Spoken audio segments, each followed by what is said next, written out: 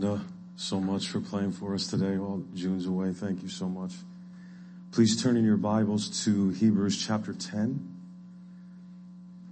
The 10th chapter of Hebrews. As we continue through, I know it says in the bulletin I'm going down to verse 25. I'm actually only going down to verse 18 today. I gave June incorrect information for the bulletin, which wasn't intentional, but now it's ironic because I wanted to start the sermon with that old familiar saying, well, nobody's perfect, right? How many times have we heard or said that phrase in our lives, right? Somebody makes a mistake, does something wrong, does something embarrassing, and we say, well, nobody's perfect. Saying nobody's perfect is meant to get us off the hook for being undeniably flawed somehow. It's an attempt at self-justification, right? I'm not perfect, but who is? So perfect isn't our standard because nobody's perfect. That's the explanation for our flawed behavior. We all know, nobody disputes that. We all know that we're not perfect, but we do believe that we're better than we actually are. We say that phrase to excuse our own behavior by making the standard too high for anyone to meet it. Everybody's off the hook if nobody's perfect. So I may not be perfect, but I'm better than you are, or I'm better than other people are. But the one true and living God who is holy only accepts perfect. Perfect. No exceptions. So now what? Nobody's perfect is a pronouncement of condemnation for anyone and for everyone to whom it applies. It's not just inconvenient that we aren't perfect. It's a death sentence. And our desire to be better than we are is one we inevitably learn throughout our lives that we are insufficient to accomplish.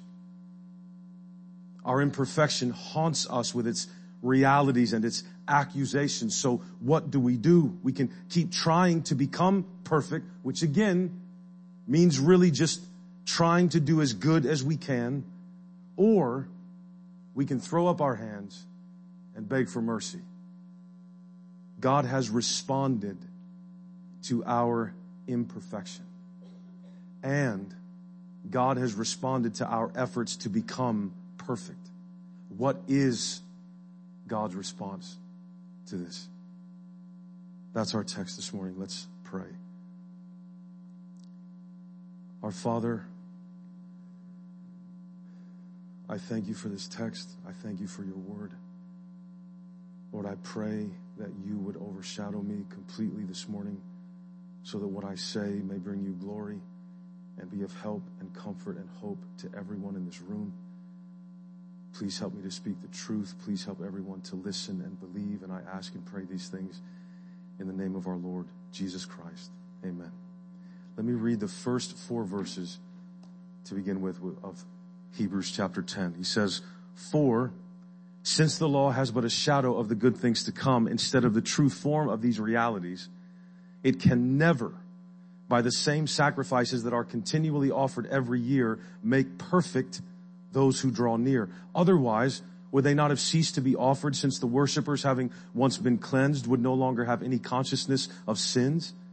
But in these sacrifices there is a reminder of sins every year, for it is impossible for the blood of bulls and goats to take away sins." We want to take careful notice anytime, we've talked about this before, anytime we see a sentence or paragraph in the Bible begin with the word "for." It means we have to connect what came before it with what we're about to read in order to understand it correctly. We found out at the end of chapter 9 that Jesus Christ entered into heaven itself to appear before the presence of God on behalf of his people once for all at the end of the ages to put away sin by the sacrifice of himself. That's what this whole last chapter was about. The sufficiency of the perfect sacrifice of Jesus Christ to actually forgive sins. Now, the argument for that is going to continue in chapter 10, but he's going to add another dimension to it. In chapter 9, The aspect of the sacrifice of Jesus the text focused on was its sufficiency to actually forgive sins and give believers in Christ a clean conscience. In other words, we do not have the right or the need to feel ongoing guilt for forgiven sins in light of how perfect the sacrifice of Jesus was to wash them away. Believers should have clean consciences that enable us to worship God in spirit and in truth as He desires. That is, without fear, without hesitation. Under the old covenant sacrificial system, all that was happening really was that their outward flesh was being ceremonially purified in the eyes of God so that they could perform these rites. Sins were not actually being forgiven, which meant no matter how many times you did that, consciences were not actually being clean, which left people, as we find by God was intended, outside the presence of God and separated from Him. There was no closeness, which meant there was no true worship. It was all dead works in 9:14 that didn't actually address the sin problem at all. The author continues to talk about that here in chapter 10. Since the law had but a shadow of the good things to come, this new covenant where our sins are forgiven and we can come close to God, since the law had only a shadow of that, it can never make perfect those who draw near to God. Keep that word in your head as we go through this text, perfect, because that's the aspect of the sacrifice of Jesus the text will focus on in chapter 10. The old covenant sacrifices were offered continually year after year. And the fact that the sacrifices under the old covenant had to be repeated year after year meant that sins were not being forgiven. People under that covenantal system were not being made perfect. Otherwise, as he says in verse 2, they would have stopped offering the sacrifices. If those sacrifices provided remission of sins, they would have stopped, because where there is the remission of sins, this is crucial for you and I. Where there is the forgiveness of sins,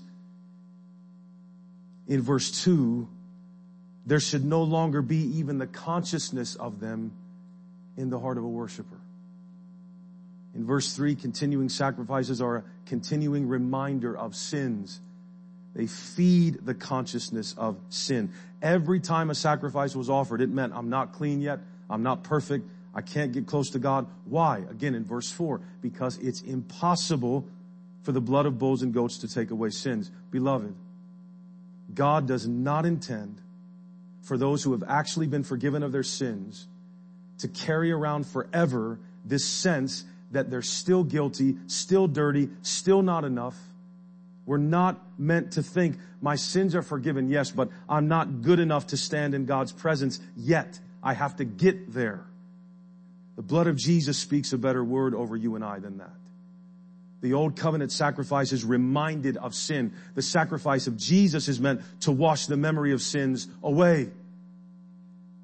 Where sins have not been removed, our consciences are hopelessly guilty. But where sins have been removed, the conscience, by God's decree, is forever clean, and the one who has been forgiven is forever perfect.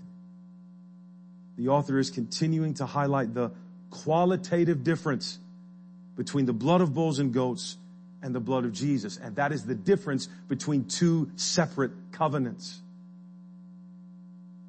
To actually forgive sins and therefore cleanse the conscience and make us perfect. The old way, the old covenant sacrificial system and the law that was the essence of it could not do that. But the new way, ushered in by Jesus Christ, can and has done that for all who believe. Look at the text. Look at verse 5. Consequently, when Christ came into the world, he said, sacrifices and offerings you have not desired, but a body have you prepared for me. In burnt offerings and sin offerings you have taken no pleasure. Then I said, behold, I have come to do your will, O God, as it is written of me in the scroll of the book. So as a consequence of the fact in verse 4 that it is impossible for the blood of bulls and goats, that old system of the law, to take away sins, when Jesus finally came into our world, he said, Psalm 40, verses 6 through 8 here in verses 5 through 7, as the consequential fulfillment of all Scripture, including the Psalms, meaning that because of these things, because this covenant was insufficient to forgive sins and bring people close to God, as a consequence of that, Jesus came into the world saying, literally, with his life, his ministry, his death, his resurrection, sacrifices and offerings you have not desired, but a body you have prepared for me. In burnt offerings and sin offerings you have taken no pleasure. All that time, no pleasure. Then I said, behold, this is Jesus speaking, I have come to do your will, O God, as it is written of me in the scroll of the book. God took no pleasure in a system that didn't actually forgive his people's sins or bring them close to him. God didn't institute the old covenant because he takes pleasure in keeping people guilty, feeling guilty, and held at arm's length. God instituted that system as the means of revealing to people what we could not see for ourselves. We are so lost and wicked and dead in the water from our conception to the grave that if God is not the one that offers the sacrifice for sins and provides for himself what he requires from humanity, there will be no forgiveness, no salvation, no eternal life. There will only ever be guilt, imperfection, at best, shame, and death. God didn't desire bulls and goats. He's not some tribal deity that just wants just more sacrifices, more rites, more ceremonies. He didn't desire that, so he prepared a human body for his son to walk among us in. And this son, the one with whom he is pleased, loved his father. So he said to the Father, I came to this world to do your will as it was written of me in your book. That is, I came to fulfill this prophecy by becoming the sacrifice to you from earth that you will accept to redeem this race from their sin. Jesus did that because the old way didn't. Right? Look at verse 8. When he said above, you have neither desired nor taken pleasure in sacrifices and offerings and burnt offerings and sin offerings. These are offered according to the law.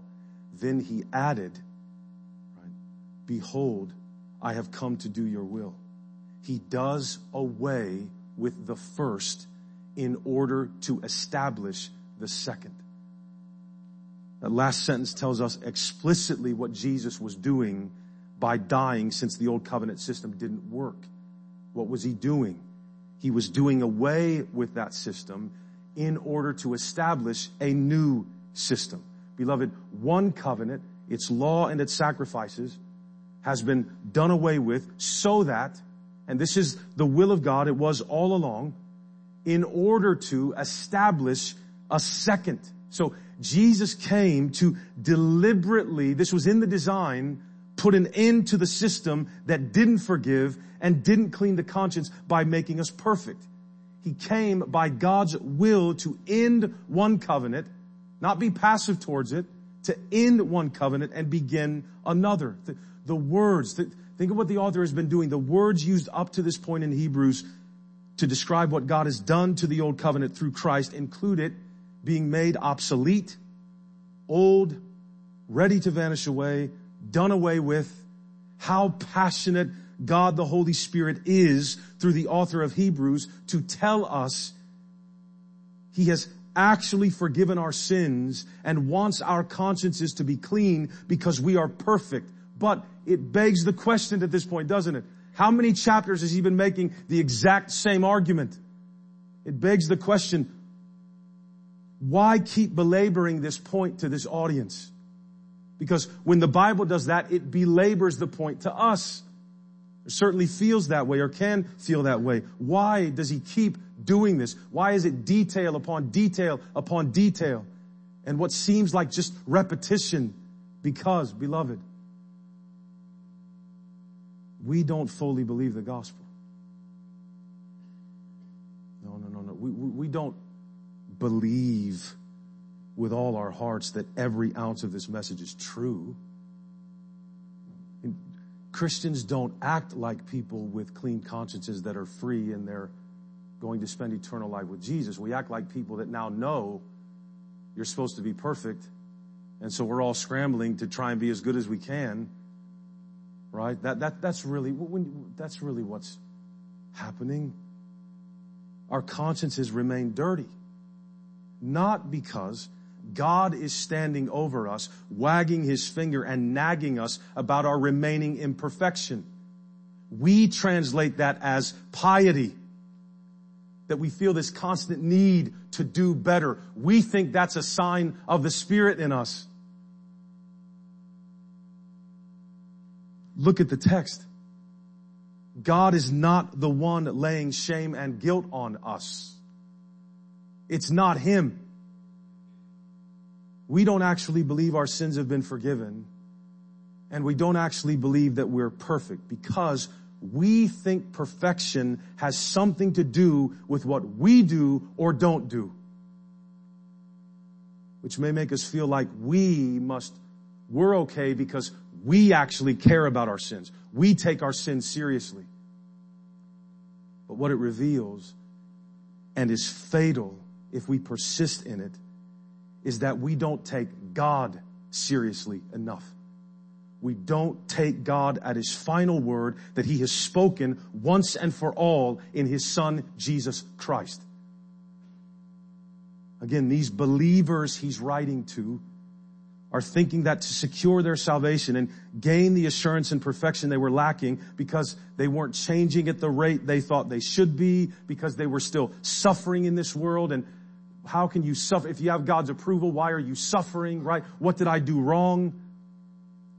It's narcissistic and neurotic. They're thinking because of those things, they have to do something to get better. They have to do something to feel justified and feel like they've been approved by God. So what was the answer? Let's go back to the law. It's always the answer. We should be offering sacrifices all the time, keeping the law, working. And God has graciously told us in this letter, which is no coincidence, that his word is living and powerful, meaning the warnings here still stand for us because you and I are exactly the same as they were. We feel the same pull back to the law, back to this idea that we need to put something on the table. We need to give our sacrifices of good behavior. That's what it means to be a living sacrifice, is just to do as much as you can with your life, apparently. But by our sacrifices of good behavior and commitment and discipline and purity and all these things. But God calls our bluff in the book of Hebrews. We don't have that passion to do well. Mainly, I think, because we want to honor God and praise him for saving us. We have that passion mainly because we don't actually believe that we're saved unless we do enough. No matter how often we hear the gospel. That's why people get so edgy when you start pushing pure grace. And people feel this inherent need to, rein it in. Rein in the grace. Careful with grace. God was being super irresponsible when he said he'd save by grace apart from works. Because now people might think they don't have to work for it. So we have to make up for his shortcomings and make sure people stay on the good and narrow if they're going to get to heaven. Sounds insane when you say it, doesn't it? It's interesting. Jesus said, if your eye offends you, pluck it out. If your hand causes you to sin, cut it off. Seems to me like we should be taking our sins very seriously. Really? Then why do any of you still have eyes and hands? Right? We use this as ammo. Well, you're supposed to, the Bible says, cut out your eye and pluck out your eye and cut off your arm. Then why do you still have them? You going to listen to Jesus or not? Jesus is calling our bluff. Right? You see what we do with the law? Well, I can't do that, but I can make it sound like I'm going to do that. I'm going to take that really seriously. Right? No, I'm not going to actually plug out my eye and cut off my hand, because what good does it do to go down into hell with your hands and your eyes? Everybody's still got hands and eyes, gang. So we're not taking it seriously. We're not actually doing it. Call the bluff on that. You're supposed to be how serious are you? Are you actually going to do it? No. Well, then maybe we need more than cutting off our hands and plucking out our eyes, because we would still be sinners with no hands and no eyes. The only way you want to rip out your heart, well then you die. Because the problem is here. It isn't here. It isn't here. It's here. Jesus comes to crush the idea that by being more committed to discipline, you can be righteous. No, you have to be perfect. Perfect. Do you know when we blew it? Conception. We were done before we came out. That's what Jesus came to address. God is not honored when we give lip service to obedience with our religious words and commitments and platitudes. He's honored when we just collapse imperfect and guilty onto His Son and cry out, Lord, have mercy on me. Because if you work for it, you end up saying, Jesus, what do you want me to do for you? Well, really, I'd like one son to sit on your left and one son to sit on your right. And then there's the other guy, the blind guy with nothing. Son of David, have mercy on me. That's who you want to be. That's who I want to be. Because by the will of God that Jesus came to do in verse 10, we have been sanctified through the offering of the body of Jesus Christ once for all. Beloved, that's the fourth time since chapter 7 the author has used that phrase to describe the sacrifice of Jesus. Once for all. He offered it up once, in contrast to it being offered up like the old covenant ones every year, for all, which means His sacrifice completely covered all the sins, past, present, and future, of all who believe on Him. This was God's will that Jesus became God in human flesh to carry out. God's will to fully forgive and fully cleanse His people. And that will sanctified us, past tense. At the very least, that means we have to address this idea at some point we have that we're sanctified progressively through our works. That God accomplishes our salvation, but we accomplish through good works our sanctification. No, God accomplishes both for us through Christ, or we have nothing. Look at verse 11.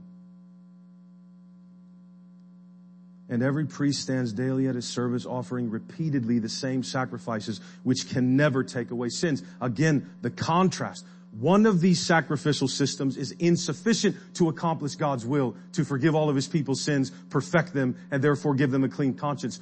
One of these systems cannot do that. The will He revealed He had in Psalm 40. Look at 12 and 13. But when Christ had offered for all time, past, present, future, for all time, a single sacrifice for sins, He sat down at the right hand of God, waiting from that time until His enemies should be made a footstool for His feet. We read that in chapter 1. All along, this book has been to proclaim to us the supremacy of Jesus, not just as the Son of God and Lord and King and ruler of the earth, but as Savior and High Priest. Jesus has been seated since He returned to His Father's right hand, as far as I know, except for when He stood to welcome Stephen into heaven.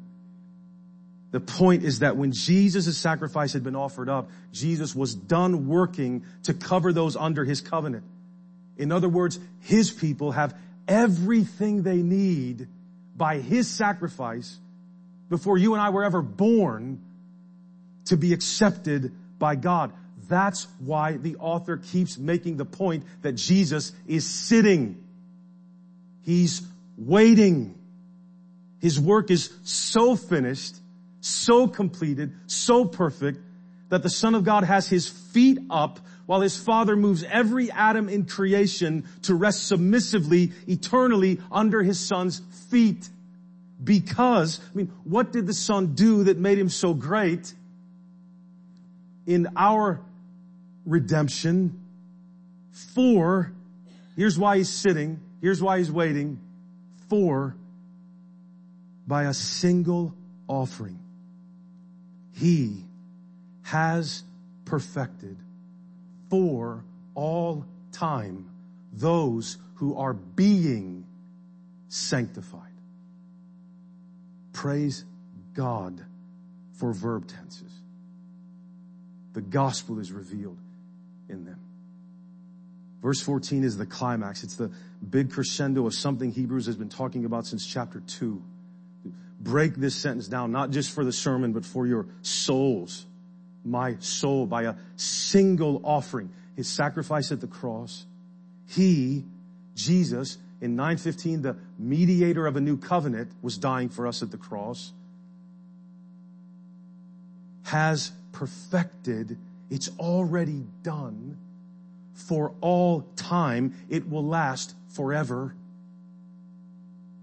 Read that again in your heart. Read it out loud whenever you doubt. By his once for all sacrifice at the cross, Jesus Christ has perfected for all time those who are being sanctified. Well, nobody's perfect. Oh, beloved, billions are perfect. Their perfection just doesn't have anything to do with their behavior. They didn't attain it. They didn't work for it or work their way into it. They had it credited to them through the bloody sacrifice of Jesus Christ at the cross, and they will be perfect for all time because of that. To be perfected forever means I will never again be imperfect. So whoever has this can't lose it. So why are we still trying to placate God with our works? Why do we think of works as a means of becoming perfect? Why do we think that by our performance we can impress God or get him to move a little closer to us as some sort of recognition that would become the basis of our assurance? We're looking for something that has already been provided. We are in some way still being sanctified. Yes, as God conforms us to the image of his Son. But we are also considered by God positionally forever to already be perfect. Beloved, the difference that needs to be clear in our minds is that, yes, I am presently being sanctified, but Jesus is doing it through his sacrifice at the cross. I am not doing it through my progressive works. He is doing it through his one-time work. 1 Corinthians 1:30, and because of him, God, you, believer, are in Christ Jesus, who became to us wisdom from God, righteousness and sanctification. He became to us that righteousness and sanctification and redemption, so that our boast will always only ever be in him, in the Lord. There will be nothing for you and I to boast about. Nothing. Our failures and shortcomings will not prevent our sanctification. As in 1 Thessalonians 4:3, our sanctification is the will of God. A will that has sanctified here in verse 10. Don't I need to be sanctified? You have been and you will be, but because of his perfection, not ours. For by a single sacrifice, again, his, not ours, Jesus, not me, has perfected for all time those who are being sanctified. Do you just comprehend the weight of those verb tenses? Right? Has perfected, being sanctified. What isn't done yet is done. That's the way God works in Christ. The author is talking to believers. That's who's being sanctified. All the people under this new covenant. They are the ones in this world being set apart, sanctified to God. So my sanctification is not me moving closer and closer over time to perfection. Right? Jesus didn't die so that nobody ever actually got sanctified. They just have to die. Imperfect, technically.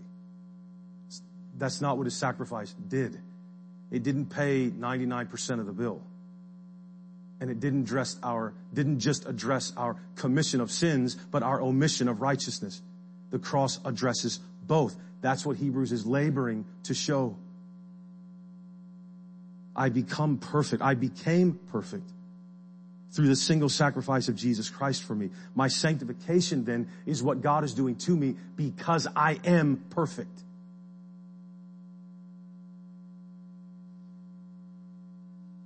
This is not a call then to become as perfect as you can, to do your best. We see that. We just talk, well, we want to do our best for the Lord. Okay. Don't want to pay lip service to it. Do we want to honor and glorify God with our lives? Absolutely. Absolutely. But do we think that by our works, beloved, if God took no pleasure in a system of constant bloody sacrifices and rites, what makes us think that he's up there going, oh, you haven't cussed in 6 days? Wow. Right? Now, I know it doesn't make you want to pat yourself on the back. Yeah. Right? I mean, let's think about the distance between heaven and earth. Right? Well, then I can talk however I want. It doesn't matter. No. The point is, beloved, where the rubber meets the road, you and I will do what we want to do. We need a Savior for who we are, not just to clean up our behavior.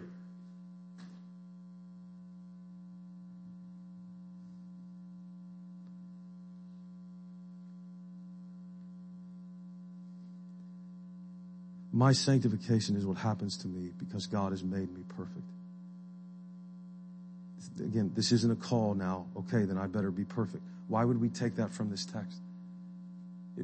Because what are we going to say? Well, nobody's perfect. So, I mean, I can work as hard as I can to get somewhere close to this standard, but that's how we interpret that. Because we're just bent on working our way in through our works. So what then you drop the standard. You dumb down perfection to really good or tried really hard. And now we're demeaning the holiness of God that we say we're trying to honor by taking it more seriously than other people who just believe in grace. The standard is absolute perfection. If Israel couldn't do it under the law, we aren't going to do it. We need a substitute. Through what this message is to keep us from drifting away from this message of great salvation. Remember, that's where Hebrews started in 2:1-3. So everything that follows here is so that we won't stop believing the message of great salvation. Through what Jesus did for us at the cross, which here is made us perfect, through that, God is setting us apart to himself every moment of every day. Right? Who is the subject of the verbs here? Who does the perfecting? Jesus. What is doing the sanctifying? His sacrifice. Where am I in this text? I'm benefiting from all of it. For all time. I'm not doing anything here. Something is being done to me and for me, through which I am free now to worship him as he desires. Every other system doesn't make you clean enough to worship without a guilty conscience. Jesus does. That's what God is after. One covenant didn't give it. The other does. That's why it is the way it is. Our good works aren't sanctifying us. He's been building on this the whole letter. 2:11. For he who sanctifies and those who are sanctified all have one source. God the Father. Not me, not you, not us.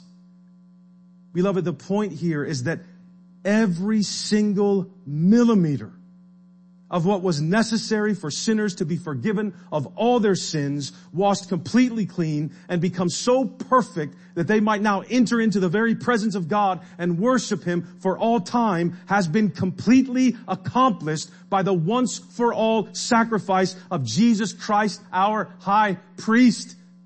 Nothing can be added to the cross of Christ to save people or to sanctify people.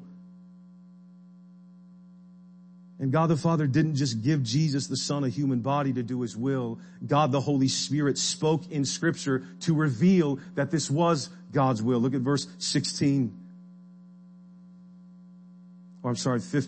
And the Holy Spirit also bears witness to us, saying the same thing. For after saying, This is the covenant that I will make with them after those days, declares the Lord.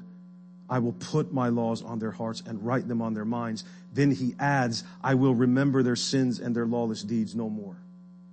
The scriptures are the very words of God, the Holy Spirit spoken to us. Praise God for his written word.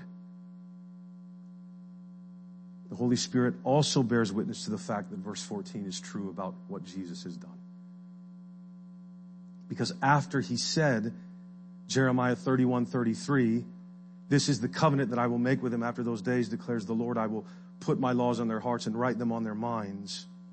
Still building on his argument from chapter 8. Then he added, the Holy Spirit added in verse 17, which is Jeremiah 31:34, I will remember their sins and their lawless deeds no more.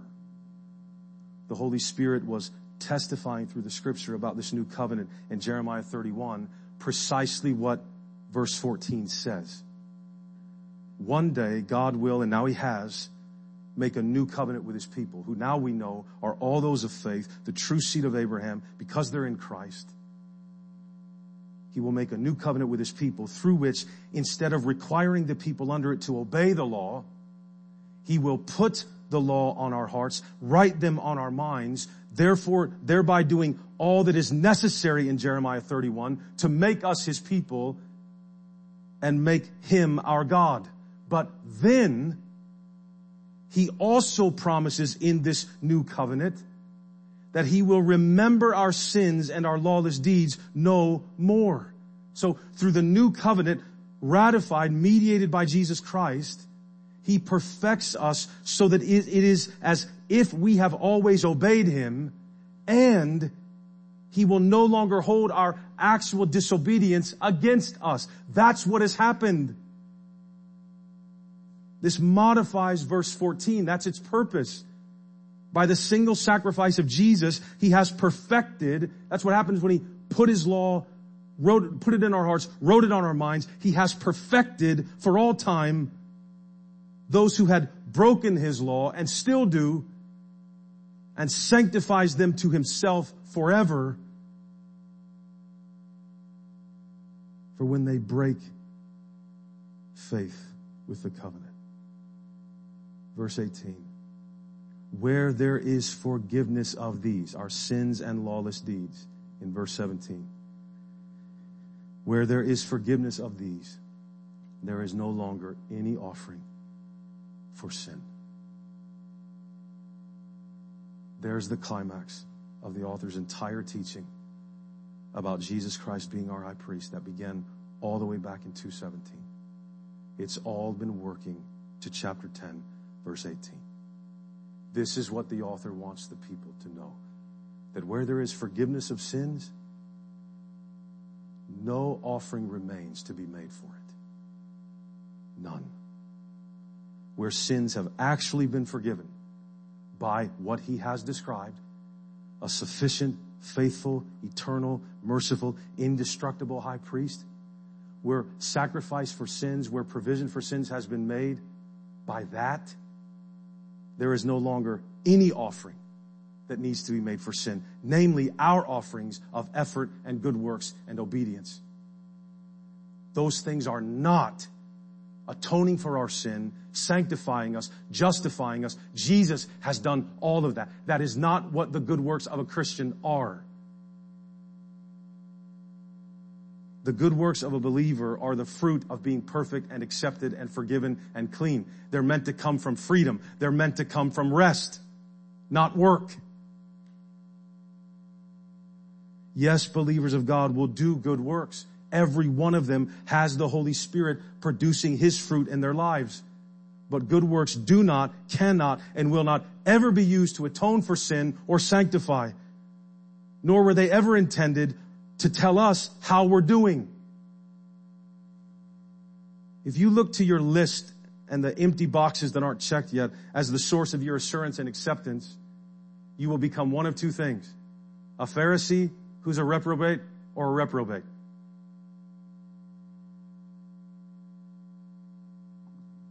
It will never be what makes a person perfect enough to stand accepted, forgiven, and clean before God, no matter what kind or how often we do them. And this isn't just semantics. If it was simply a matter of saying, just make sure you work it in there. Well, yes, you're saved by grace, absolutely. I believe all that, the cross. I believe all that stuff. But really, you still have to do good works. Everybody knows that. Well, this is weird then. That's a lot of space to take up to say what you could have said in one sentence that apparently, everybody gets it anyway.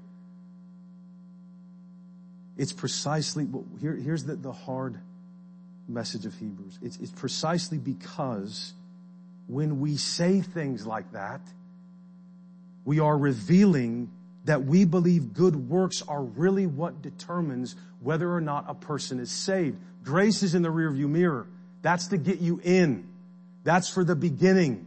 That's why it feels so strange to push the gospel when our church is mainly a bunch of professing believers. Why is that strange? Why would that, right? Why would that be strange? Man, we preach the gospel in there every Sunday. I hope, or you should fire me. Absolutely. I determined to know nothing among you except Christ and Him crucified. That's Paul. What do we do? Well, he doesn't mean nothing. No, he does. He does. He meant what he said. And I'm no Paul. It's not what I meant. Hebrews gives warnings to people who insist on emphasizing works as the evidence of salvation. Because that's what they're doing. They're not in danger of apostatizing into like Buddhism or paganism. That's not their problem. What are they doing? Why 13 chapters? Why the detail? Why the ongoing explanation to believers? What are they thinking of doing? What's the emergency? Are they going to watch bad movies? Or are they going to start listening to bad music? Are they going to become pagans who worship Molech? No. They want to go back to the old covenant law. That's what they're doing. That's the emergency. Why is that an emergency? That's the Word of God. It absolutely is. So why is it an emergency? It can't be that bad, right? I mean, there are worse things you could fall into. Oh no, everything, according to Galatians, is the same now that Jesus has come. It's Him or it's death.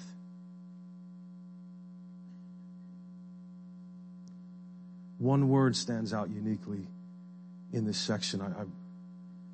These last few, one word might be the center of the whole thing. And that this helps us understand the point that's being pressed here. It helps us understand what we need to be getting here. Look back with me for a moment at chapter 7, verse 11. Okay? Look at 7:11.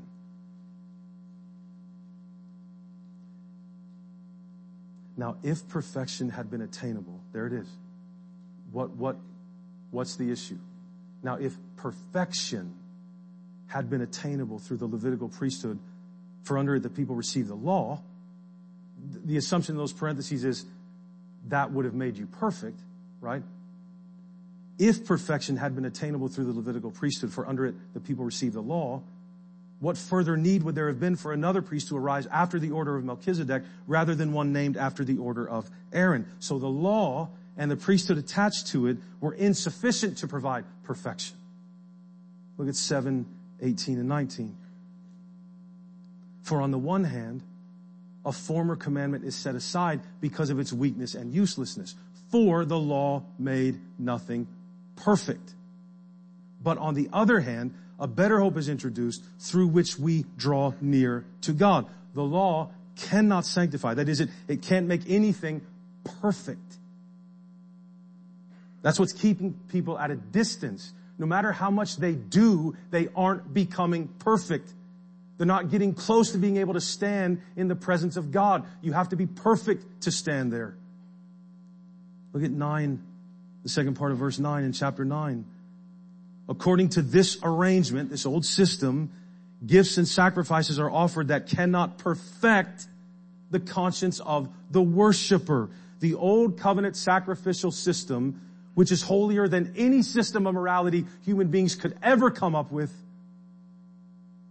The law is the word of God. It is holy and righteous and good.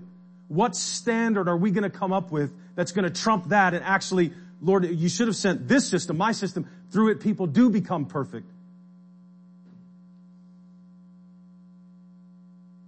The old covenant sacrificial system could not forgive sins, and it could not perfect the conscience. 10:1. For since the law has but a shadow of the good things to come instead of the true form of these realities, it can never, by the same sacrifices that are continually offered every year, work as hard as you want, make perfect those who draw near. The one true and living God who is holy requires perfection in those who draw near to him. We cannot ever draw near to God by lessening the blow or loosing the demands of the law so that we can keep as many of them as we possibly can as some kind of arrangement with God through which he says to us, well, you did better than others. You can come close. The law is a package deal. It can't be divided. You keep all of it, every single one, you live. You keep all of them, break a few, or break even just one, you die. That is the standard. God, why is that the standard? Because God is holy. The only way to be close to him without being obliterated is to be perfect. See, everybody's in the same boat. It doesn't matter what our story is. The church should be the one place on earth where everybody realizes we're not better than anybody.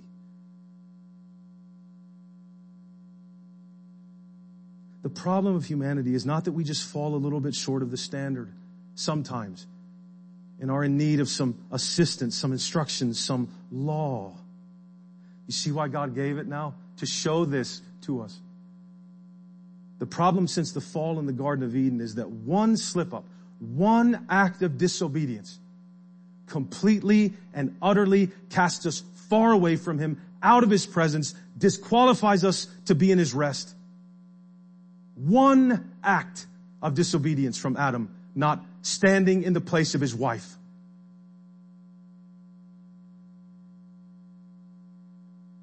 Because the only acceptable state to dwell in God's presence forever is absolute perfection. We are not condemned because we don't do enough good to outweigh the bad.